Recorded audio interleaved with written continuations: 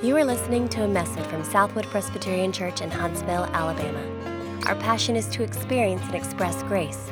Join us. Turn with me to Luke 24. Luke 24 is page 885 in the Pew Bible. We're going to finish Luke's gospel this morning, almost 3 years after we started.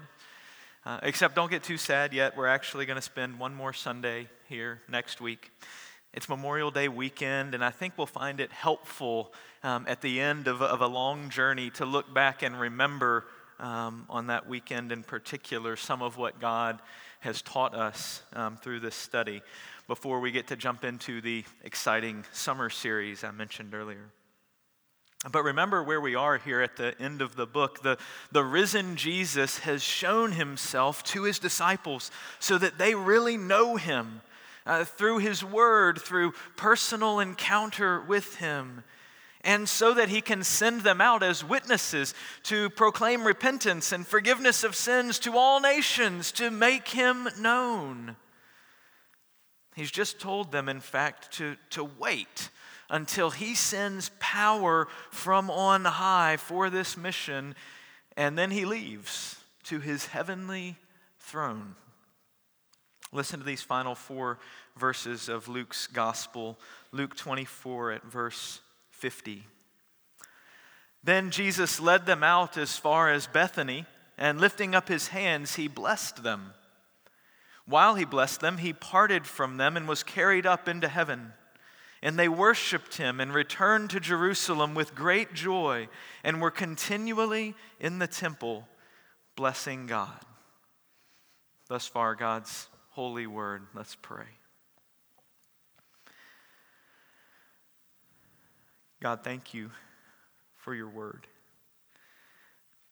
Use it this morning in our hearts by your Spirit who is living and active in us. Open our hearts to see King Jesus, even more glorious than we've yet realized. Speak to our hearts, Father, that we might hear your truth. Fight back the lies of Satan whispering in our heads. Remove anything, I would say, that would distract from us knowing you more. Speak to us clearly, we ask. We need to hear from you. In Jesus' name, amen. Earlier this year, I had to step out of a classroom and make some copies for a math team I was coaching. And I left a 3rd grader in charge. He was supposed to keep everyone quiet, to tell me who wasn't. And he probably did a pretty good job. But later, my daughter said, "Dad, you can't put him in charge. He's the worst behaved kid in the room." I knew that. And he writes down the names of people he doesn't like. So who's in charge matters, doesn't it? Now, you know the difference it makes when a substitute teacher is in charge in a class, right? You've all lived that. Or think about the difference it makes when a new king takes the throne. From Old Testament stories and European history class, we know how important it is who ends up on the throne.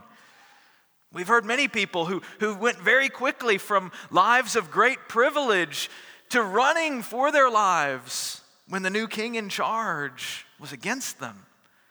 It makes a huge difference. How about in your life? Have you experienced the difference that it makes when you're mistreated at work, but the boss won't tolerate bullying? I mean, you're hurt, but you know the guy in charge will make it right. Have you felt the confidence inspired when your kid is having some issues at school and you go to the principal and she actually listens and cares and has ideas and passion for making things right for your kid? She'll actually help. Or maybe you felt the frustration and the confusion when she doesn't seem to understand or care. See, who's in charge makes a huge difference in many situations in our lives, doesn't it? In this passage, it's transformative for Jesus' followers. They move from confusion and hopelessness to joy and confidence for, honestly, if you've been here for 3 years, for the first time in Luke's whole story, that they function and feel this way. And it happens as a result of experiencing and seeing clearly who is in charge. And not merely in charge of one particular situation or setting, but who is ultimately in charge. Because still, here at the end of Luke, if they looked around them, who seemed to be in charge? Rome did, right? They looked like the ones who were strong and in control. It might appear after the crucifixion of their leader that they're left on their own in a dangerous world, full of unjust leaders, self-serving bullies. But something has changed. Their encounters with the risen Jesus leading up to this final experience that's now a few weeks after Easter help them understand who is actively and ultimately in charge. And it makes all the difference. We often skip over the ascension of Jesus. It's not one of those great, wonderful passages. We focus on the incarnation, the crucifixion, the resurrection, and those are great things to focus on. Nothing wrong with that. But the ascension is of great importance. When we read Jesus was carried up into heaven, it means that he immediately, physically, and currently is living and ruling over everything from the high throne of heaven. See, it's very different because Jesus doesn't come back to life merely to live for a few weeks and then die again, does he? I mean, that would be neat, but it would be a big difference from him being alive today. Every other key figure and leader in the world religions can be located with latitude and longitude coordinates today. They're buried somewhere here on earth. But the ascension of Jesus demonstrates something quite different from that. His ruling still today in heaven with all authority given to him, as Matthew records, as King of Kings and Lord of Lords. If you read Hebrews and other New Testament books, you'll find lots of things about Jesus' ascension and what he's up to now. Today, he is sustaining the universe by his powerful word. Today, he is leading his church against the forces of hell. Today, empathizing with our struggles. Today, praying for us and pouring out his Spirit to empower us in our need. And there's so much more that I could say here about what Jesus' ascension means, but that's the significance of what's happening in this brief passage. Jesus is taking his heavenly throne, the one God has promised the Messiah would sit on forever, right? Jesus completes the circuit, if you will, coming down from heaven and taking on flesh in his birth, living 33 years to fulfill all righteousness, dying on the cross to pay for sins, rising from the dead to conquer death, and now returning to heaven, crowned as the victorious King. So Jesus is ultimately in charge. Every day, in every situation, he's in charge. Before we talk about what difference that makes in our lives, let's see three quick things about Jesus here in Luke's account of his ascension. Who is this Jesus going up into heaven to be in charge of everything? Well, first, we see him as the Son accepted by the Father. Verse 51, Jesus parted from them and was carried up into heaven. A living person carried up into heaven. Y'all, that doesn't happen every day, in case you didn't notice.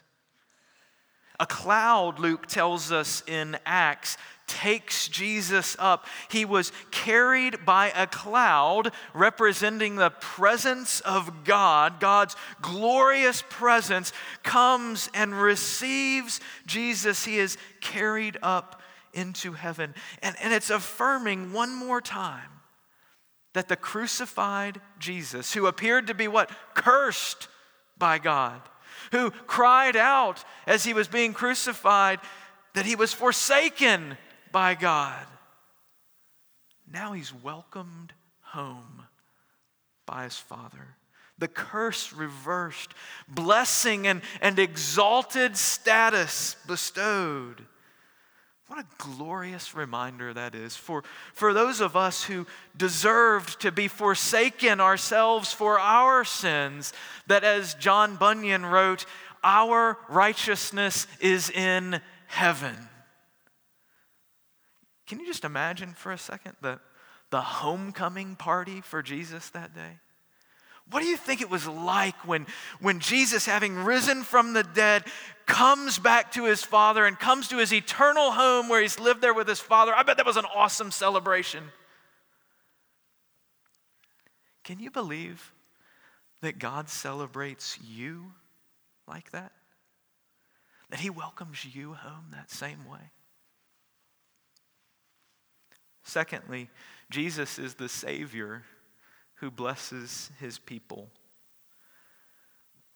We see it twice here. Lifting up his hands, he blessed them, and while he blessed them, he parted from them and was carried up into heaven. The picture here in the Greek is of Jesus continuing to pronounce benediction on his followers as he leaves them. It's as though he's carried up and he speaks all the way until he's gone from their presence. Blessing. The first words of God to people, to Adam and Eve in the garden, he blessed them. He comes to Abraham and he blesses Abraham. And over through the Old Testament speaks blessing to his people. And here Jesus joins in blessing. I don't know the words. Luke doesn't tell us. Was it perhaps the benediction from Numbers? The Lord bless you and keep you, make his face shine upon you, be gracious to you. Maybe it was some other good words that spoke hope into the lives of these floundering disciples who've struggled so much. But Jesus speaks blessing on them. One more thing, maybe my favorite part of this is that Jesus is a leader who leaves only with provision made. He leads them out here, doesn't he? Verse 50, to part from them. He blessed them, and while he blessed them, he parted from them and was carried up into heaven. And y'all, how would the disciples normally respond to this, being parted from Jesus? Well, we've seen, haven't we? We've seen earlier in Luke, they get frightened. They're terrified when Jesus is not there. After he dies on the cross, they get despondent and hopeless. And now they're okay with it? Joyful even? Well, there could be many factors in this change, but Jesus must have convinced them that something different was happening now. The previous verses that I haven't read yet tell us Jesus has promised to send the Holy Spirit, the promise of his Father to them. In fact, he's told them that he will actually continue to be with them in this way. In an even better way than if he stayed physically with them. Jesus says it'll be better for you if this happens. How's that possible? Better than Jesus? Come on, Pastor. Lost your mind. But you're telling us something's better than Jesus? It's what Jesus himself tells them. He can physically be only in one place at a time, right? But if he sends the Spirit, God dwells in each of them all the time. The King over all the world can be present with you in Huntsville and your sister in India. And this fits with his mission, by the way, right? Because when Jesus is physically on earth, if you need something, you better get to Jesus. Need healing? Teaching? Food? Counsel? You better get yourself to wherever that one place in the world that Jesus is, right? And we see people flock to him. Now, there's a new plan.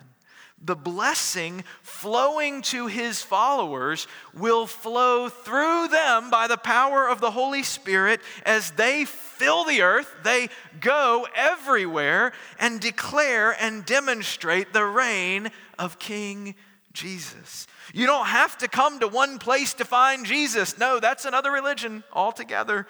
Now his people go out on mission, and their living King goes with them.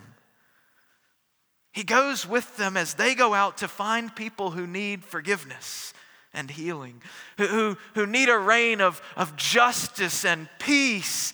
And so he sends his people out, and he goes with them to find them no matter where they are. The King comes, and we get to be a part of that mission with King Jesus. Amen. Luke focuses here in this passage on the impact more than on the details of Jesus' ascension. It's pretty short. And so I want us to turn and look at how this impacts us, what difference it makes. But first I want to name a real struggle that we face. For many of us, it often doesn't feel like this is true, does it? The active reign of King Jesus doesn't seem very powerful sometimes. Have you felt that before? Perhaps your heart or your world doesn't look like Jesus is in charge. And I can say it over and over, but you're looking around thinking, I'm not sure.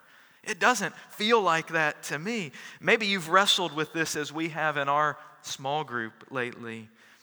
Questions like, how come I'm battling this sin in my life and feel like I'm losing? How come I ask Jesus to work in my marriage and nothing changes? How come Jesus doesn't fix the broken school system, wipe out the wicked governments, cure cancer, or bring the bullies to justice now? If he's in charge, why not? Have you ever asked any of those questions? If you have, you're not alone.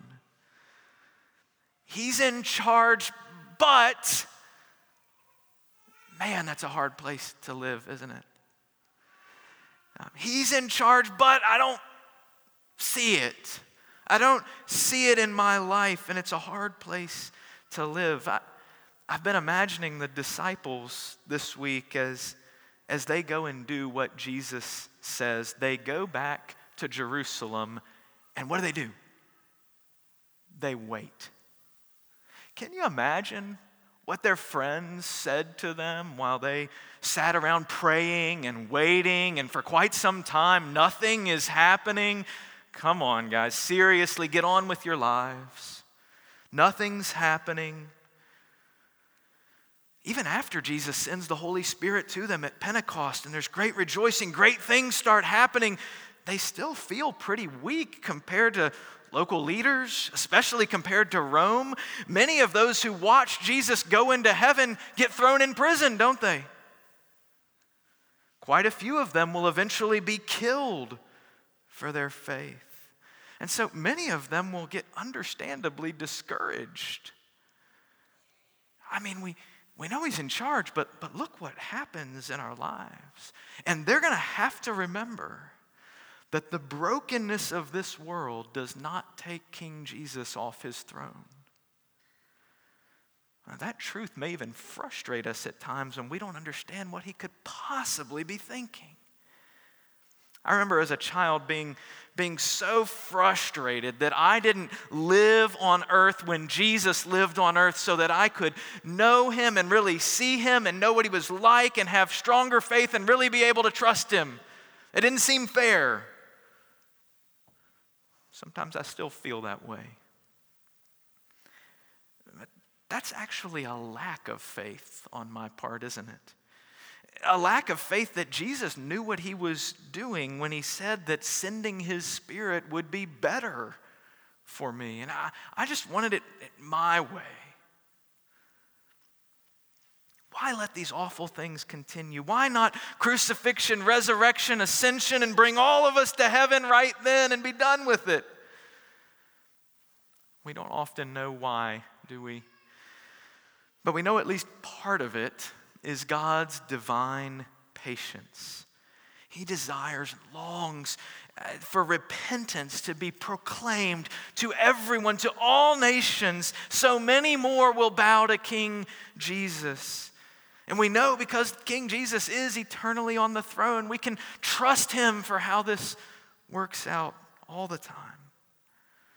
So I'm not trying to give answers to every situation, but I want you to know when we talk about the disciples' lives of worship, joy, trust, it's not some idealistic, simplistic reality, just kind of make believe, just pretend to feel this way, it's easy.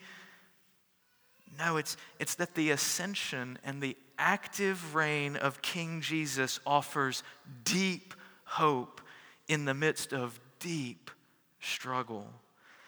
Struggle that even enables many to lose their lives for Jesus and meet him with joy. Hear these responses the disciples have in that context of your own struggles this morning. Look at the disciples' response, verse 52.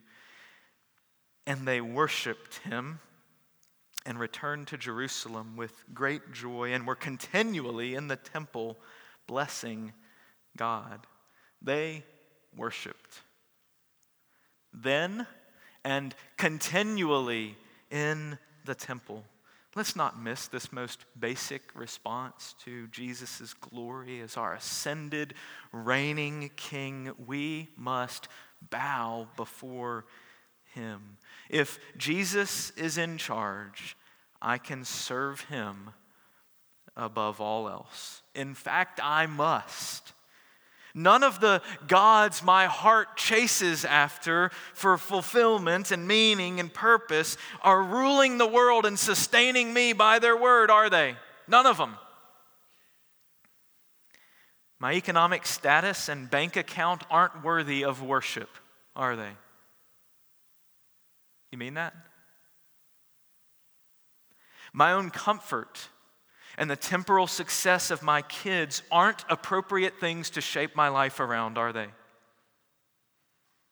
Easy things, but not worthy. Power and social influence won't ultimately save me more than they would have ultimately saved the disciples if they gained the upper hand on Rome for a few days. Will they? No. Then why do we chase them like they will? It's Jesus who alone is worthy of our worship. He alone has power over death. He alone holds the keys to our eternal and current security. Where are you bowing before a lesser God? The worship of King Jesus is priority number one. See this morning the ascended Jesus reigning in power and glory, the only one worthy for you to bow yourself before him and turn your heart back to him. Secondly, the disciples respond with lives full of joy. Perhaps contrary to what we expect from them, they see Jesus depart and they return to the city, to Jerusalem, with great joy. Joy, as Ron said to me this week, through many tears. Not happy, clappy, everything is the way I want it to be, but deep joy because everything will ultimately be okay.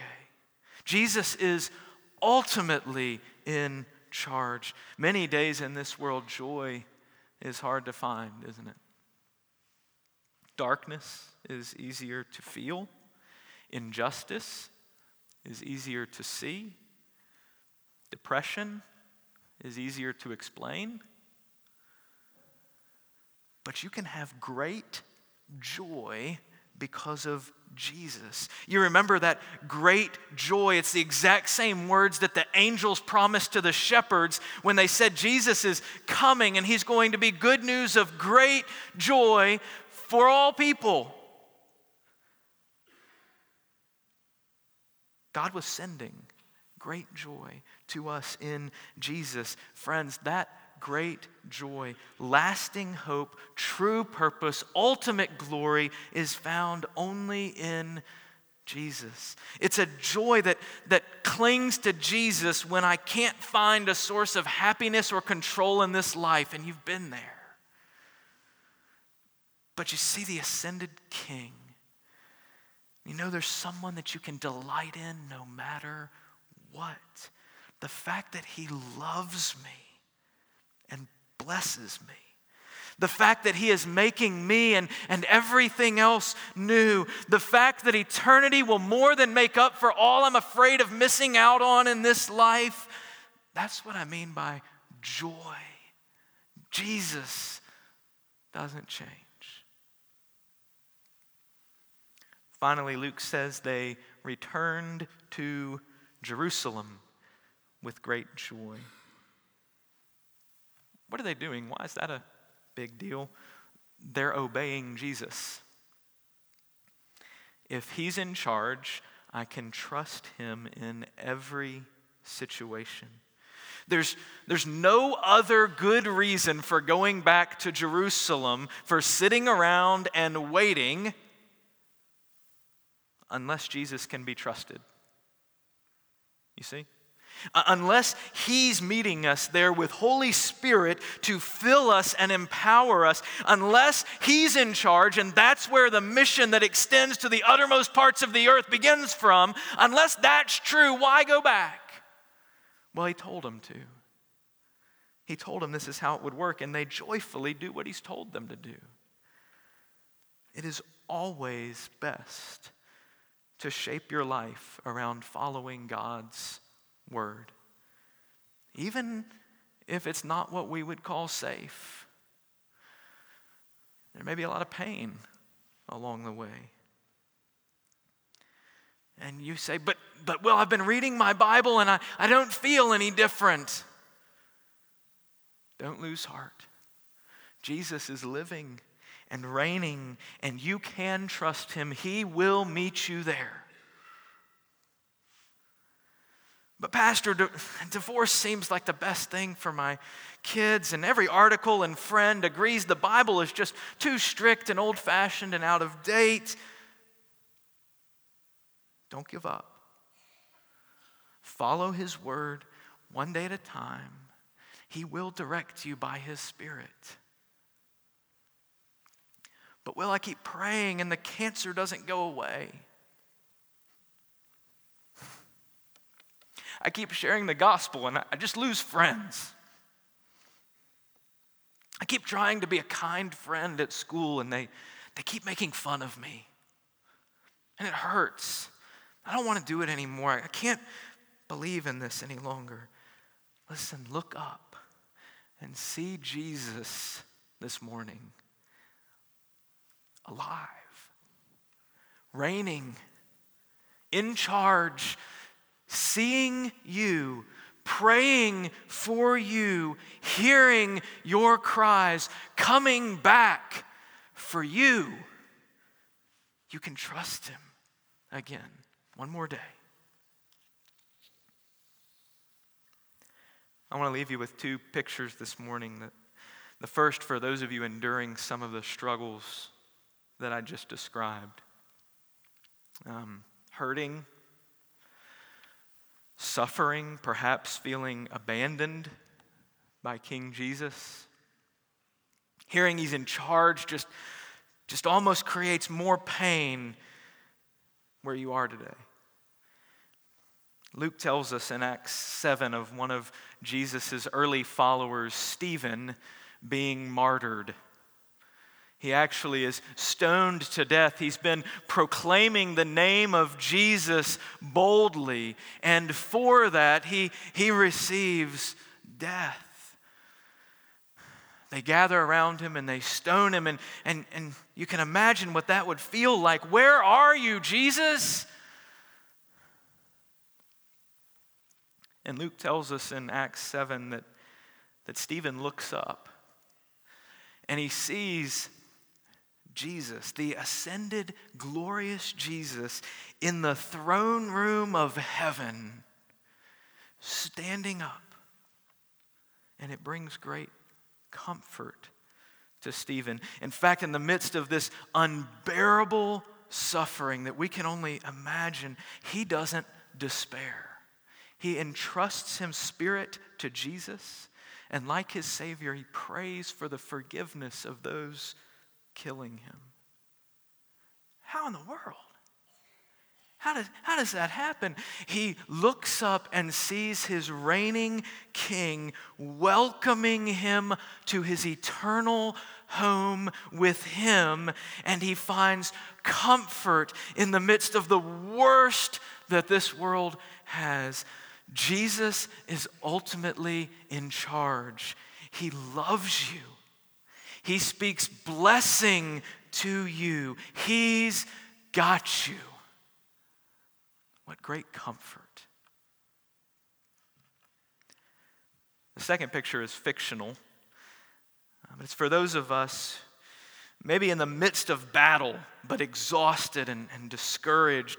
Or maybe we're not so much in the midst of battle. We're kind of comfortable staying on the sidelines where it's a bit safer and we won't get hurt trying to do what King Jesus has called us to in his mission. It feels easier to run after my own. And it's a picture from J.R. Tolkien's The Two Towers. When in the Battle of Helm's Deep, Aragorn and his friends are running out of steam. They're being overcome by the evil forces of Saruman, and evil seems to be winning. Darkness has covered the battle all through the night. But then it's dawn on the fifth day, and as he promised, Gandalf appears in the east. They look up in the midst of the battle, and there's a bright light of the only one they know who's stronger than their enemies. And it's not just him, actually. It's not just Gandalf standing there. It's this host of reinforcements that he's bringing with him and sending into the battle with them to strengthen them. And they shine into that darkness and they fight on to victory. No matter how overwhelming the odds seem against you where your king is calling you to fight, be confident that you're not alone, that he will send his helper to meet you in your weakness, and that he will come again to conquer hell and bring you home victorious with him. Jesus is in charge, and that must make all the difference. Let's pray.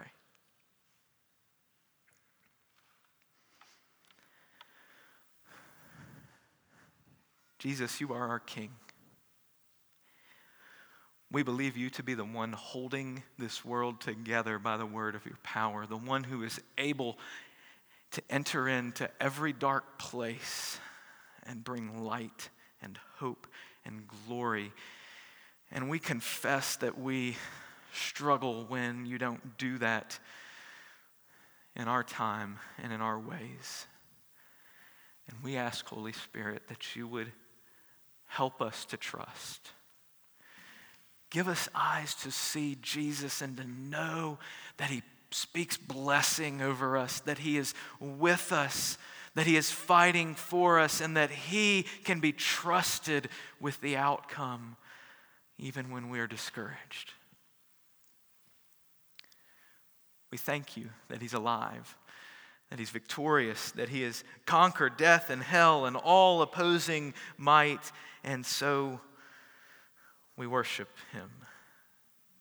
Give us hearts that find joy in that, not just in a church building, but in where we go tomorrow morning in the things that shape our priorities, in the ways we find hope in dark places, would it be our King Jesus that we remember is in charge? Do that work by your Spirit in our hearts. We ask for Jesus' sake. Amen. For more information, visit us online at southwood.org.